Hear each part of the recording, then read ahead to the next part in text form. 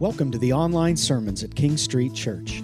Feel free to listen or watch online at kingstreetchurch.com. We're located at 162 East King Street in the heart of Chambersburg, PA, and would love to see you in person at one of our 5 Sunday services at 8:15, 9:45, or 11 a.m. We certainly hope you enjoy this morning's message. Both here in the Baker, over in the sanctuary, watching online. We have been, if you're a guest here today or new today, we've been making our way this year through the topic of transformation and looking every month at a different perspective on what it means to be transformed, whether that be through being made spiritually alive by Christ through the work of the Holy Spirit. We've spent 7 weeks on that topic, these last 7 weeks, looking at the work of the Holy Spirit. We turn the corner again this morning into a relationally connected month, the last one of these this year, where we really explore what it means to be relationally connected and why that is so important scripturally, to be in a place where we know each other, hence name tag November, but also to just give a word of how important it is to be in a group, a small group, a Sunday school class. In fact, I'd love for you to hear from Nathan and Kayla Rosenberger, who recently made their way into a Sunday school class and gave a short testimony about that. Let's hear what they have to say. I'm Nathan Rosenberger. And I'm Kayla Rosenberger.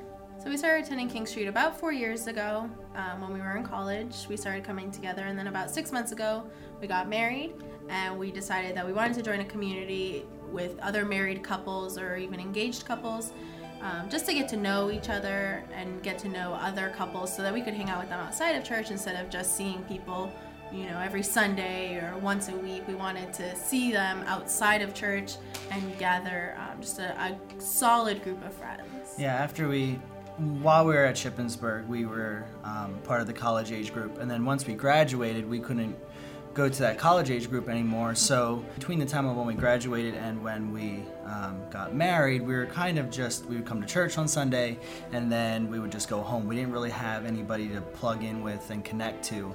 So being part of something really helps us. If we're struggling with something, we know that we have our fellow classmates to reach out to. We have that community that can pray for us, and we have that community that we have for encouragement. And it's nice to know that it's a two-way street. So if we need something, we can ask for it. And at the same time, if one of our members of our Sunday school needs something, we can give back in the same way. It's a friendship, so to speak. So we try to meet outside of church to just get to know each other better outside of the context of church and more as friends who can build each other up, someone that you can really go to ask for help if you're really struggling with something, especially in a marriage and a couples group. It's really nice to have other examples of couples and marriages to look up to and to even ask questions that we're struggling with. When we were looking for a Sunday school, we looked at the wall and we found the Sunday school list that listed out all the Sunday schools that were available, and we're reading through them and we looked at this one and we're like, oh, okay. And we kind of started walking towards that room, and while we were doing so, we were still looking at the list and we saw, oh, what about this one, this New Journeys? Let's check this out. This sounds good. It's for young couples. That's what we are. Let's see what that's like. And I remember when we came in, we were immediately welcomed. We were new. It wasn't like middle school, new kid. Everybody stares at you from across the room and pretends you're infected or something and ignores you. We were welcomed with open arms as if they've known us for years. But I think that's also that's another reason that drew us to King Street in the first place, was that sense of welcomeness and community. You can't walk into church without 6 people saying good morning to you, which is awesome. So that's one thing I specifically remember, is just the welcoming committee that we had when we came in for the first time. Yeah. Isn't that great? Let's celebrate that testimony. I love what Nathan said. When we came in, we were immediately welcomed. We were new, but it wasn't like middle school. Not that middle school's bad, right? Middle school's cool. New kid, everybody stares at you from across the room, pretends you're infected and ignores you, right? We were welcomed with open arms as if they'd known us for years. I wanted to show that today just to reinforce how important it is to get into a smaller group in the life of this church. And I'll add there that may not be a Sunday school class, although it's very good, but also a serving community where you can get involved in our youth ministry, our kids ministries, other places in the life of the church. The key here is to get plugged in and be relationally connected. So this morning is Name Tag November. Thanks a lot for grabbing a name tag. I'm Jody with a Y. That's right. Thank you very much. Girls spell it with an I. So that's me. And we are looking this month, the next 3 weeks, really at kind of this overall topic of what's in a name. We're talking about what's in a name. What a perfect Sunday to talk about this, right? Did you catch what Pastor Don just did with every one of those kids, right?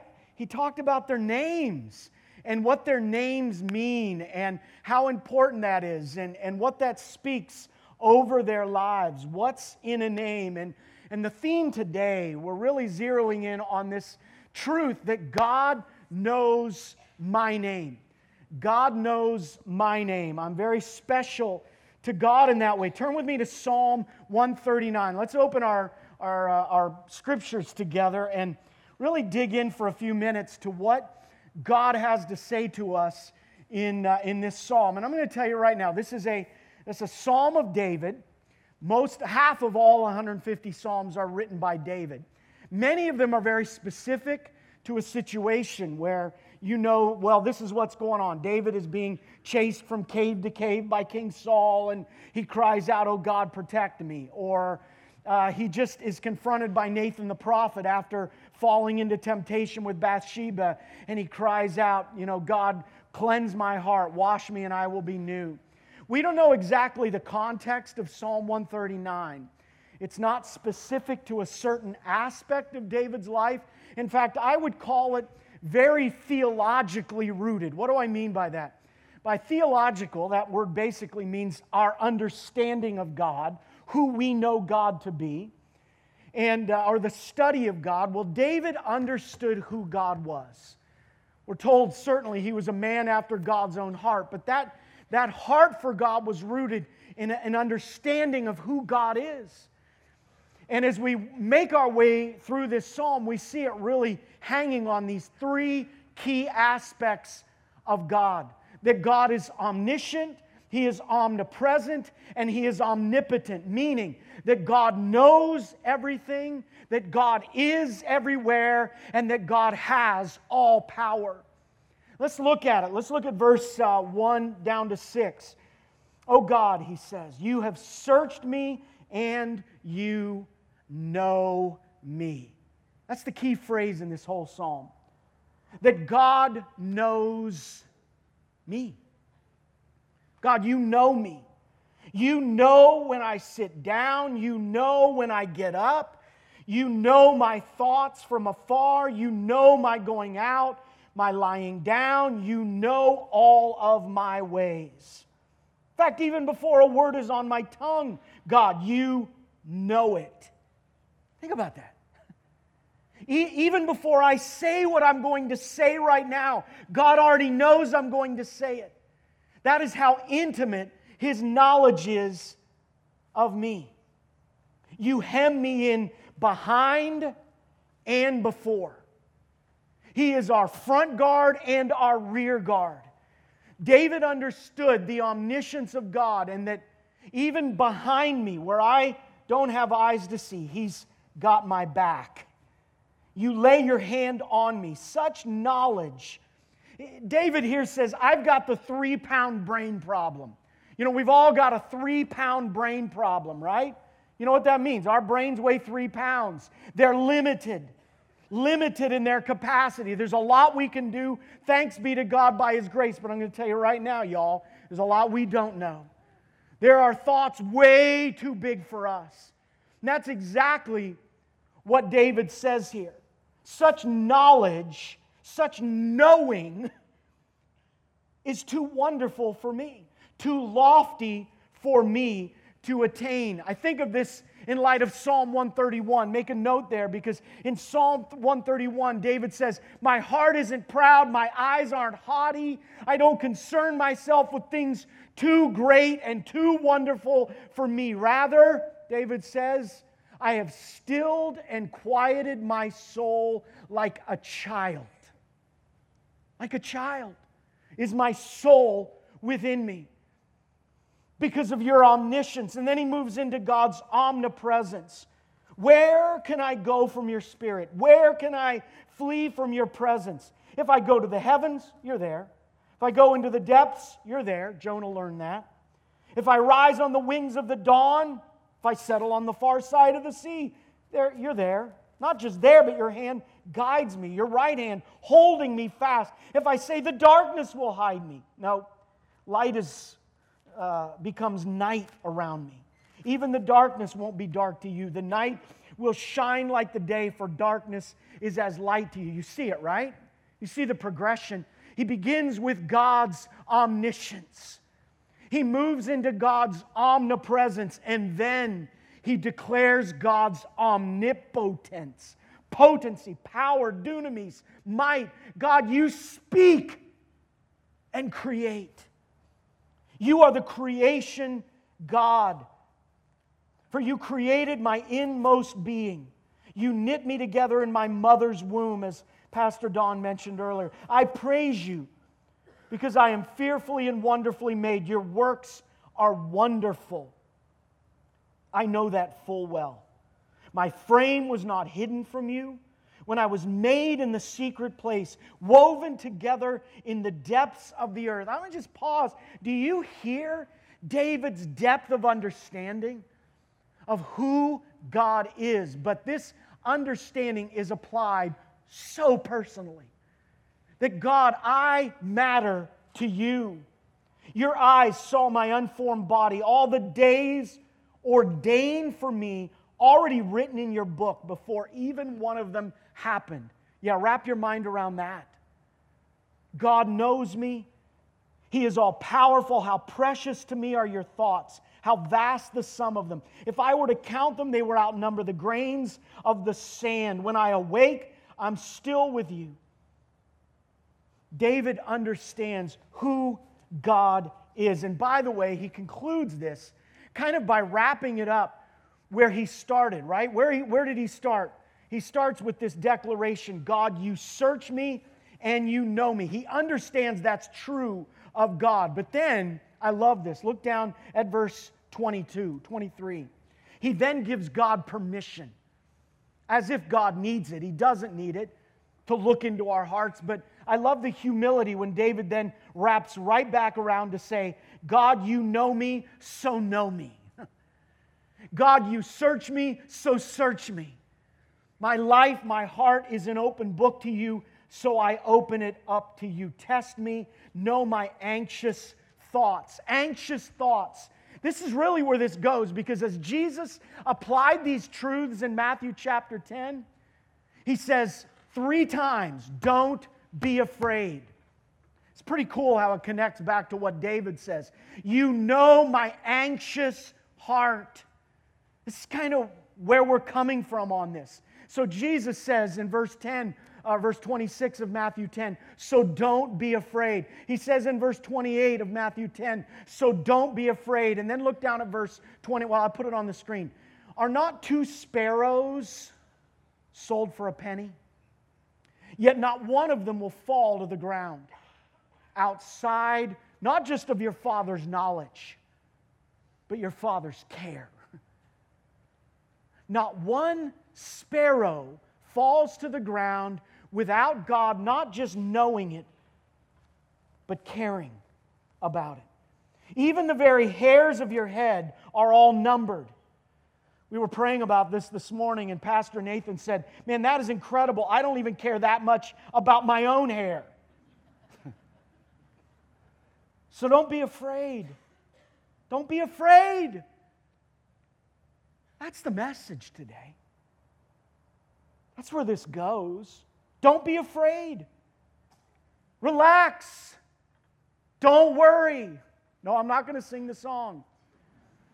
Have peace. Why? It's rooted in this truth. God knows us perfectly. God governs our lives in the world minutely. And God cares for us with a fatherly concern. That's what this message is all about. As I thought about applying this, I thought about what you might be going through today. God knows the physical pain you've been experiencing. God knows the financial strain.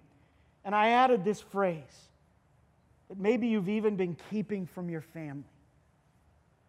God knows how your boss has been treating you. God knows how lonely you feel and how desperately you want to be loved. I'll say that again. God knows how lonely you feel and how desperately you want to be loved. God understands the hurts you've been keeping in your heart. God hears your heart's cry for a miracle baby. God cares for that wayward child or grandchild even more than you do. God knows the shame and the guilt that you have been carrying for years. God knows. Don't be anxious. He is with you. But more than that, as I thought about this, I was directed to a passage in Isaiah 49. Would you turn with me to Isaiah chapter 49? This really struck me as I was preparing for this message and thinking about the fact that God knows my name. He knows everything about me, and He cares. I was drawn to this text, which begins in verse 13, that I'm going to read for you. This is God, through Isaiah, encouraging the nation of Israel who had been taken captive, hostage, by an invading nation. They were exiled to the Babylonians. And He says this. He says, "Shout for joy, you heavens. Rejoice, you earth. Burst into song, you mountains. For the Lord," what's the next word in your Bible? "Comforts." For the Lord, what did I tell you is the heartbeat of this message? Don't be anxious. Be comforted. For the Lord comforts His people and will have compassion on His afflicted one. But Zion said, "Oh, the Lord's forsaken me. God's forgotten me." Isaiah says, okay. Can a mother forget the baby at her breast and have no compassion on the child she has born? But even if, though she may forget, God says, "I will not forget you." And then we read this. "See, I have engraved you on the palm of my hand." Let me give you another translation. "See, I have written your name on the palms of my hand." Who does that? Karen, my wife. Where you at, sweetheart? C. It's with a C. A-R-Y-N. Hey, who does that? I got to go back to middle school, right? I don't know. I mean, you're crazy in like with somebody. Aren't you? Come on, church.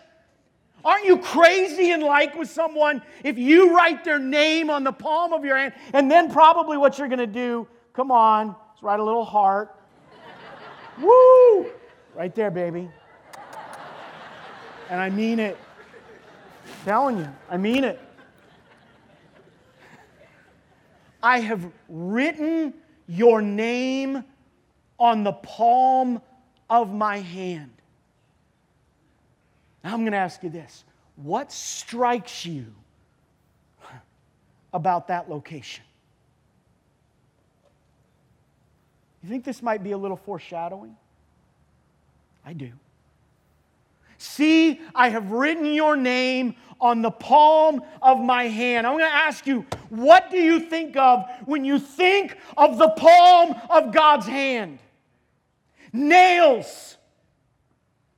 You think of nails. God has written our name on the palm of His hand. And then He took a nail right through that palm because He loves you. That love is what held God to the cross. It wasn't the nails through His hands and feet that held Him on that cruel tree. It was a self-denying, all-consuming love for someone like me. I love the lyric Monique Adrianson wrote there. It was love that held Jesus on that cross. I'm going to tell you right now, the nail did not hold Jesus on the cross. Love did. And it was love for us. My name was written on the palm of His hand that took the nail. I want to sing a song. There's a song that I sang for, you know, I was a youth pastor for 20 years. And this was one of, if not my all-time favorite song that I've led thousands of kids through and learned it. I saw that Mercy Me actually recorded this a few years ago. That was cool. I hadn't known that. But the song is simply called Nails. And I want to sing it for you, and then I want us to sing it together. But just think about these words. The nails in your hands, the nails in your feet, they tell me how much you love me. The thorns on your brow, they tell me how you bore so much shame to love me. And when the heavens pass away, all your scars will still remain, and forever they will say just how much you love me. So I want to say, forever my love, forever my heart, forever my life is yours. Forever my love, forever my heart, forever my life is yours. Would you sing this with me? The nails in your hands, the nails in your feet, they tell me how much you love me.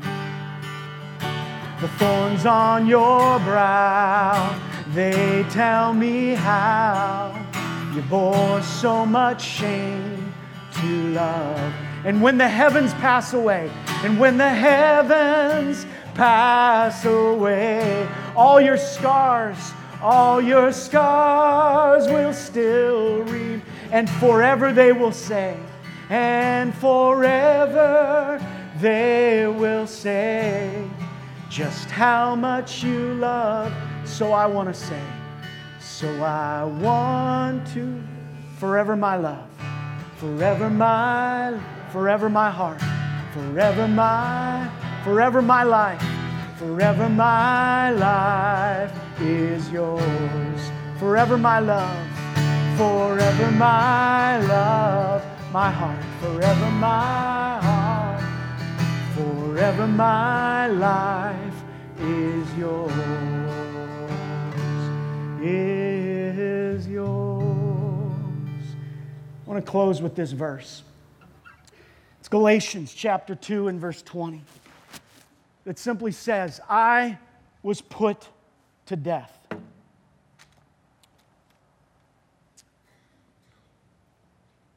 With Christ on the cross. And I don't live anymore. It's Christ who lives in me. I still live in my body, but I live by faith in the Son of God who loved me and gave himself to save me. To save me. I'm going to ask you to bow your heads with me right now. And Lord God, let us just take a moment in your presence right now to contemplate everything that David wrote in this great psalm. And to respond exactly the way David responded, to simply say, God, search me and know my heart. Test me, God, and know my anxious thoughts. Lord God, see if there is any wicked way in me. And lead me, God, in your righteous way. God, we open our hearts to you. So thankful today that we can know that you are a loving Father, a gracious Father. And Lord Jesus, to know that you literally have written our names on the palm of your hand. And you died for me. Thank you, Lord. We worship you. It's in Jesus' name we pray. We hope you enjoyed this morning's message. If you have any comments or questions, feel free to contact us using our online form on our website at kingstreetchurch.com or by calling us here at 717-264-4651 during our regular business hours. Be sure to stop by and see us in person at one of our 5 Sunday morning services, 8:15 a.m., 2 at 9:45 a.m., as well as 2 at 11 a.m. We look forward to seeing you there.